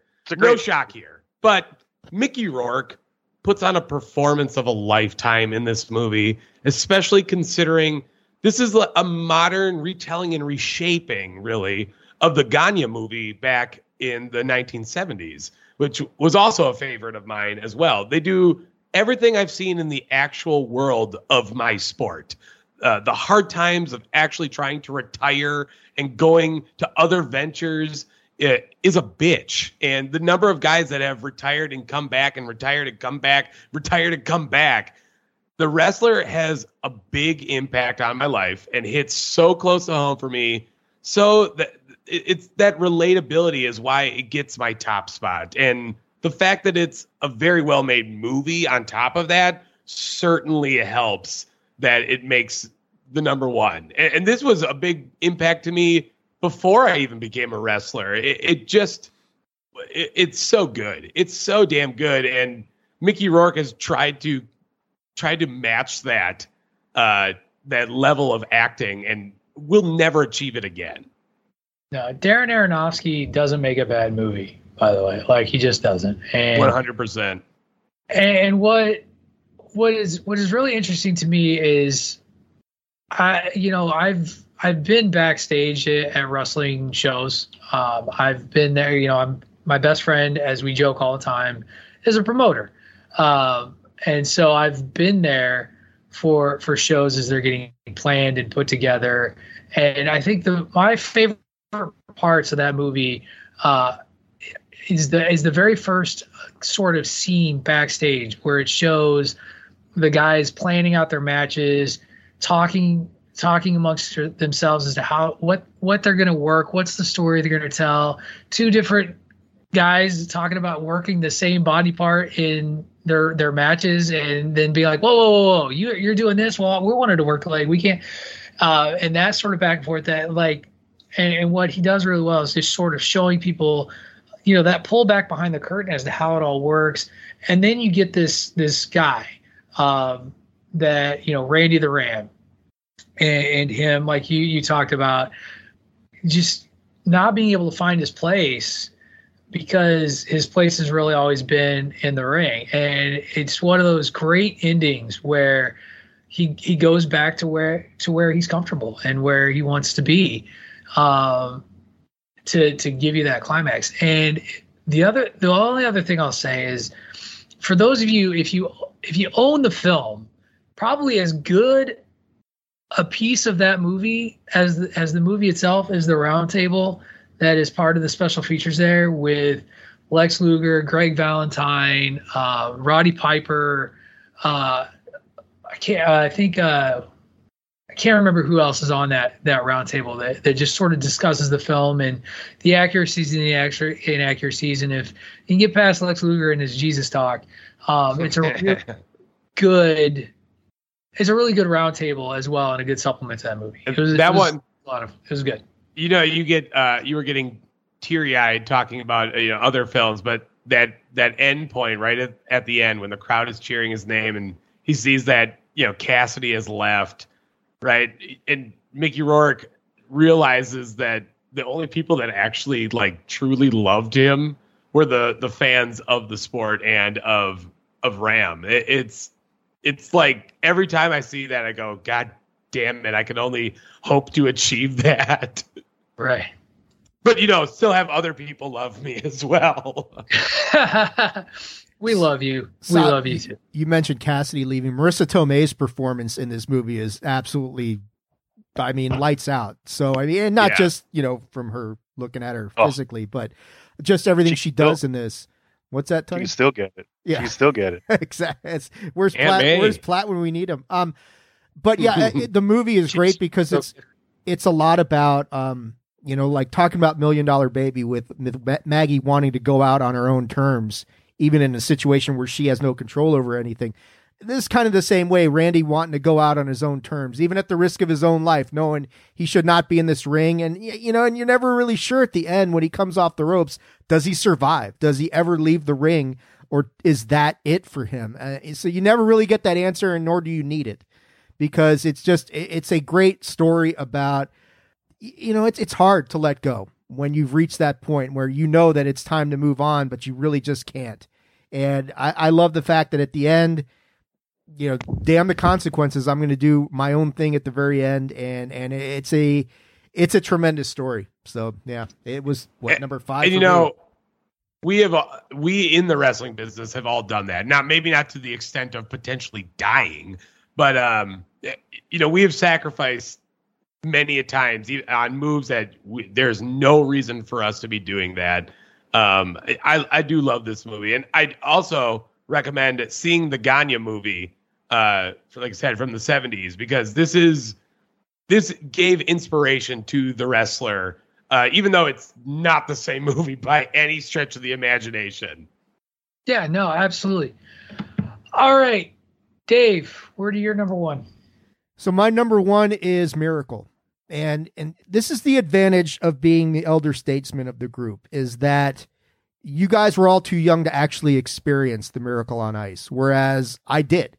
And, there aren't many places where being the old guy has an advantage. This is one, because, that moment and being in the Super Bowl in Pasadena when Riggins broke that run to give the Redskins their first title, it's a toss-up for me as the greatest moment in sports that I've ever experienced. And I thought this movie historically gets a lot of things right. And they did a very good job. Kurt Russell's portrayal of Herb Brooks and just the stuff he does, the steps he takes, the system he implements to get these kids to the point where they beat it's like taking a bunch of high school kids, maybe some college kids, and having them beat we do hockey talk, having them beat the Colorado Avalanche. It's comparable to that, and even a bigger miracle, because the Soviet hockey team was better than any hockey team that we have out there right now, probably. So it was the movie is tremendous. I love what Kurt Russell did. There's stuff in the movie that, when I didn't even realize it from actually living through this, but when you watch a movie like near the end of the game where Herb Brooks or Kurt Russell's talking to, I forget who plays the assistant coach, but he's saying, they're questioning why they're not pulling their goalie. And they're like, because they don't know what to do. And it's a moment that I didn't realize until watching Miracle. That's like, yeah, the Russians had never been in a situation where they were trailing at the end. So, and I never thought about it actually watching the game. Like, yeah, why didn't they pull their goalie? Because they didn't know what the hell to do. So it's a very historically accurate representation. It's not perfect, obviously, but of one of the greatest things that I've ever experienced or ever witnessed. So yeah, Miracle hits really hard for me, and that's why it's number 1. More underdogs now with more Russians. No bigger movie. Yeah, no bigger underdogs than those kids. 2 things I want to say about this. One, my favorite story out of anything that's talked about with Herb Brooks is was it Eruzione talking to them about Brooks after they won that game and they head into the gold medal game, and he's like, if you lose this game, you're going to take it to your fucking grave. And he's like, your fucking grave, and then walks out. And it's just so badass. And you're right, because nobody remembers.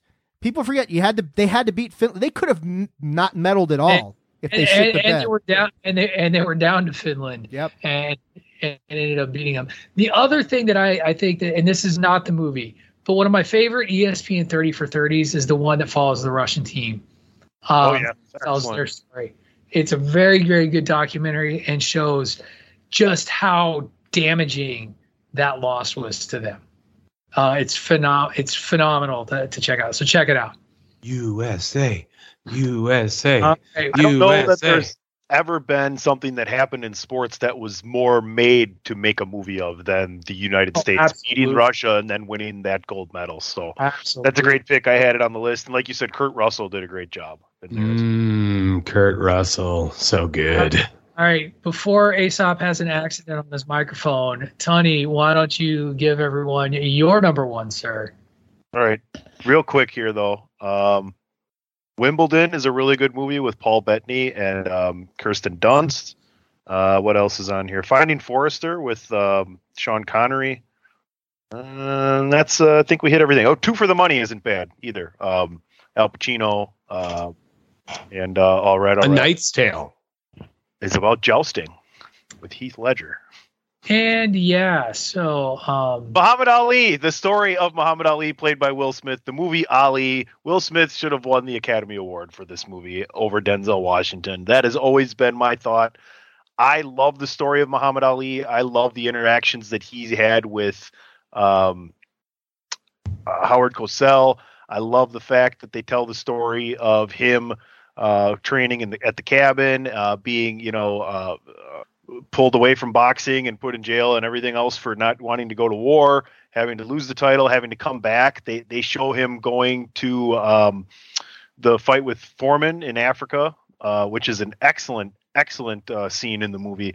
I just love the way they told the story. Joe Frazier, the gentleman who plays Joe Frazier in this, does an excellent job as well.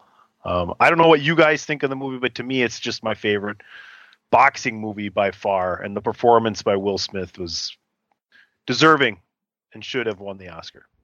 It was my number two. And as I said, when I sort of introduced it before, you kind of waved and said, it was your number one.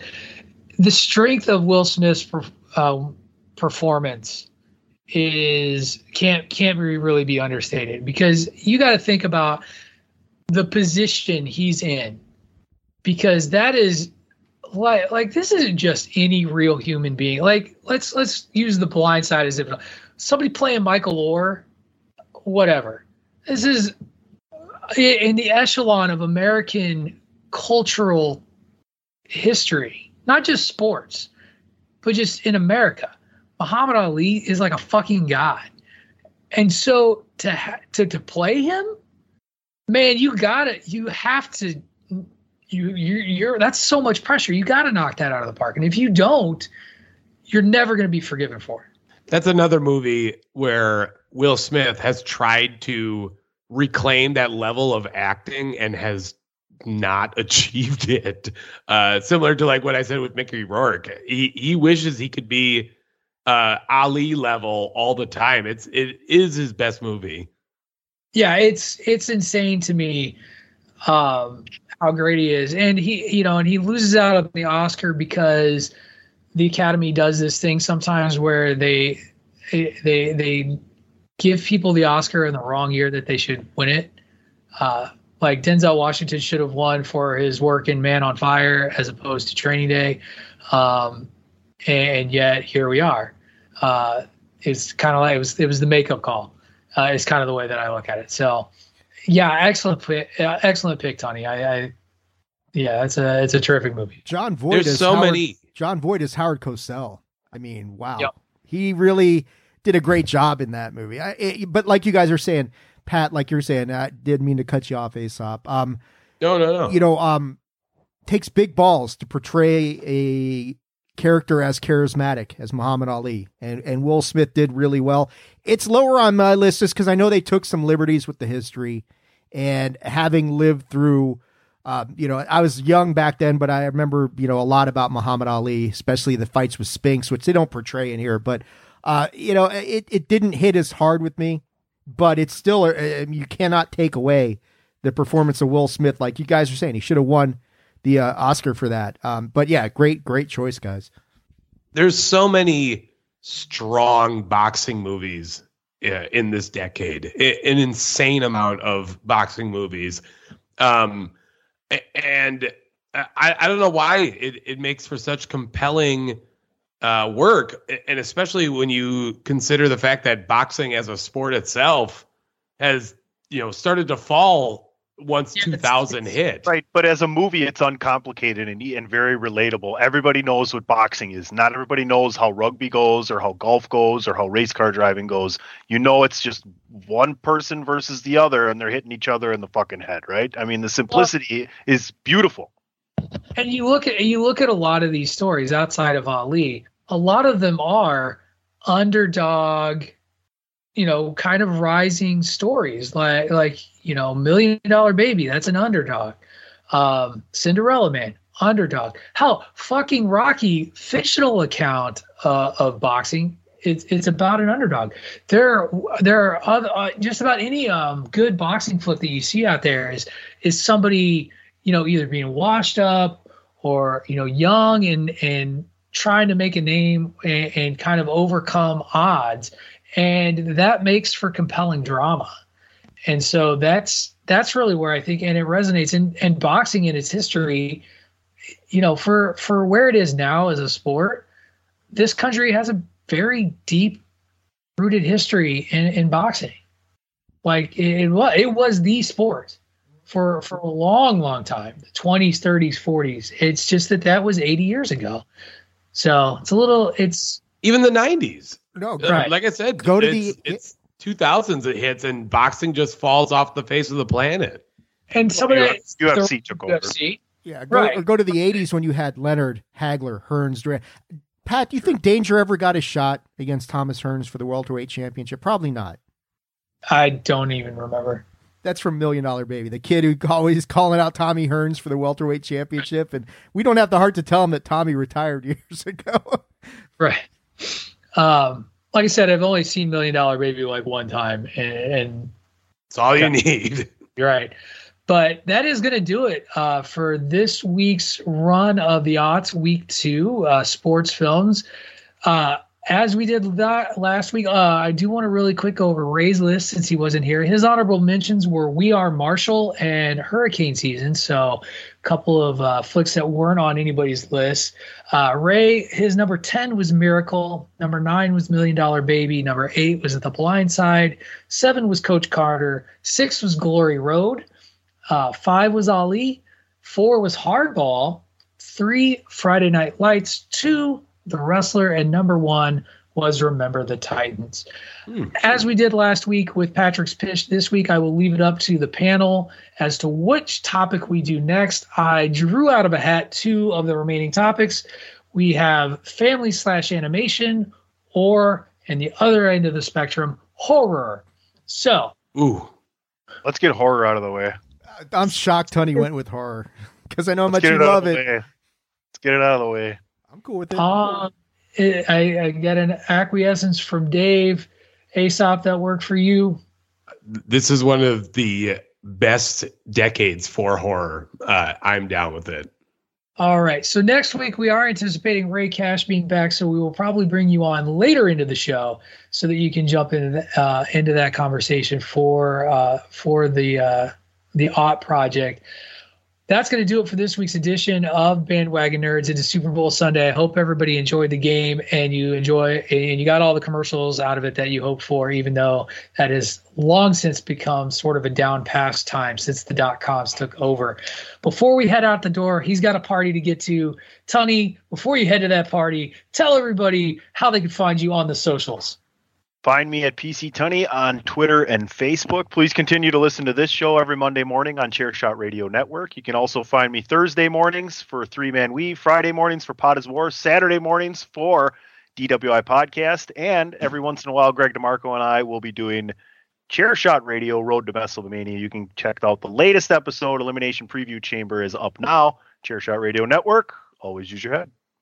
And this guy is preparing for his next booking wherever it may be. Aesop, tell us where they can find you out there on the socials.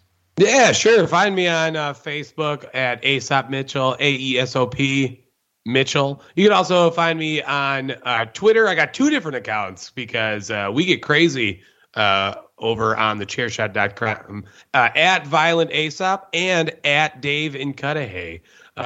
Also, please listen to the very fun podcast I do with my brother every week.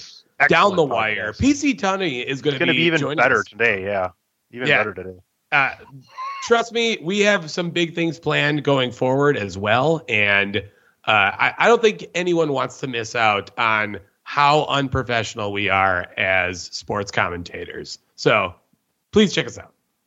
All right, and he's off to do a briefing somewhere out there in Southern California. David Ungar, tell him how to find you on the socials. Thinking about finding me in the pool. It's freaking hot out here, man. What a joke. February and 87 degrees. But fuck you, it's 15 here. Shut the fuck up. Setting records for heat at the. Yeah, I hear SoFi doesn't have air conditioning. I'm like, who came up with that fucking design? But anyway.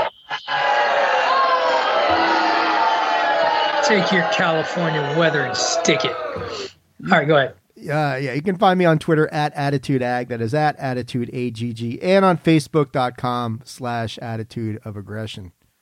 All right, and you can follow me out there in the Twitterverse at Wrestling Realist. That is at WRESTLNGREALIST.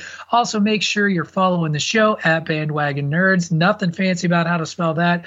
We will have this week's poll up with our top sports films of all time, allowing you to vote. Yeah, hopefully it will be a little more spread out. Lord of the Rings kind of dominated sci-fi and fantasy. As well as it should. Yes. So we'll see who's number one comes out on top with sports films. Next week we are covering horror. That's going to do it for this week's edition of Bandwagon Nerds on the Chairshot Radio Network, a part of thechairshot.com. Now get yourself out of the basement, get some sun, and get inspired by a sports flick. You've been listening to Bandwagon Nerds.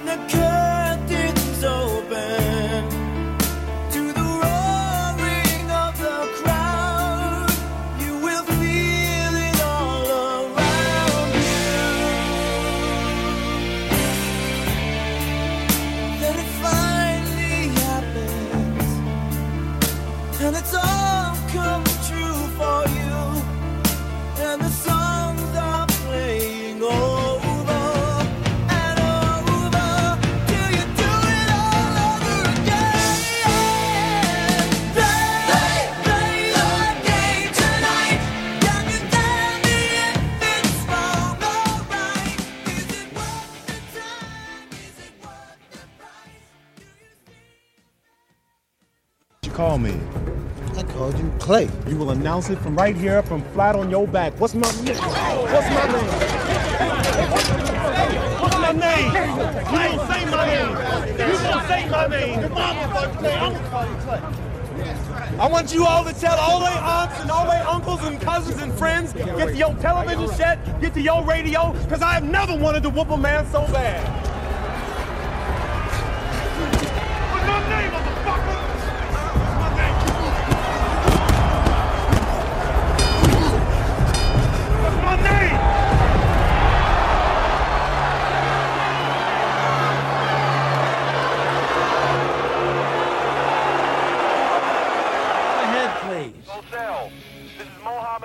It's Muhammad Ali. Everybody knows that I am the champ. The crown is a lie. I know it's a lie. Joe Frazier knows it's a lie. And it's time for everybody to stop lying and tell the truth. Let's tell it like it is. With your court and boxing problems, Muhammad, can you get a fight promoted? I would fight Joe Frazier for free in a phone booth in the middle of Times Square if I wasn't broke. I still will. Muhammad, thank you for calling in.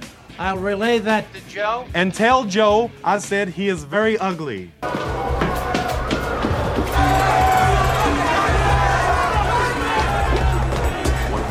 Randy. Hey. What are you doing here? What the fuck are you doing? Doing my thing. I'm going to work. Your heart. My heart? My heart's still ticking. Yeah, but the doctor said... I know what I'm doing. You know, the only place I get hurt is out there. The world don't give a shit about me. I'm here. I'm really here. What do you call that? And his opponent from Elizabeth, New Jersey, You hear them? This is where I belong. I gotta go. No, Randy. Randy.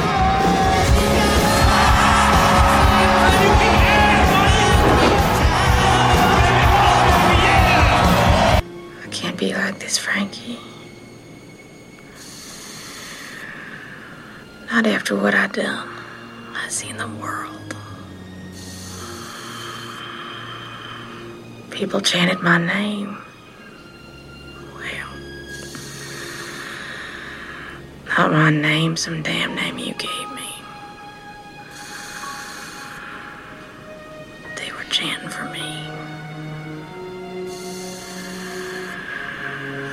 I was in magazines. You think I ever dreamed that happened?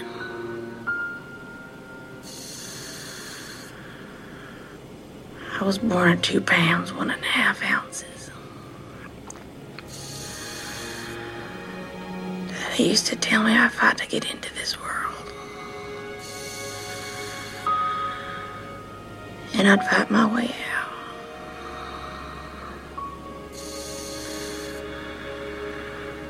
That's all I want to do, Frankie. I just don't want to fight you to do it. I got what I needed. I got it all.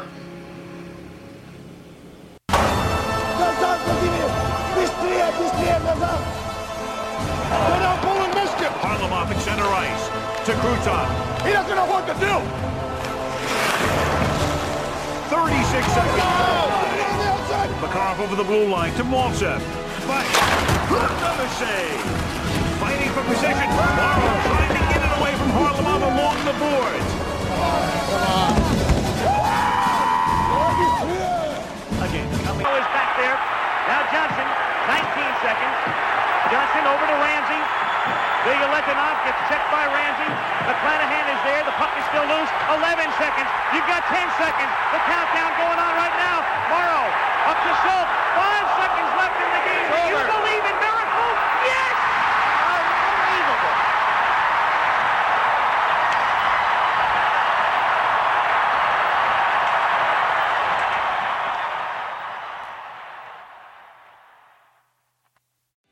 What's so special about Hero Bread's soft, fluffy, and delicious breads, buns, and tortillas? Hero Bread serves up 0 to 1 grams of net carbs, 5 to 11 grams of protein, and high fiber in every delicious serving.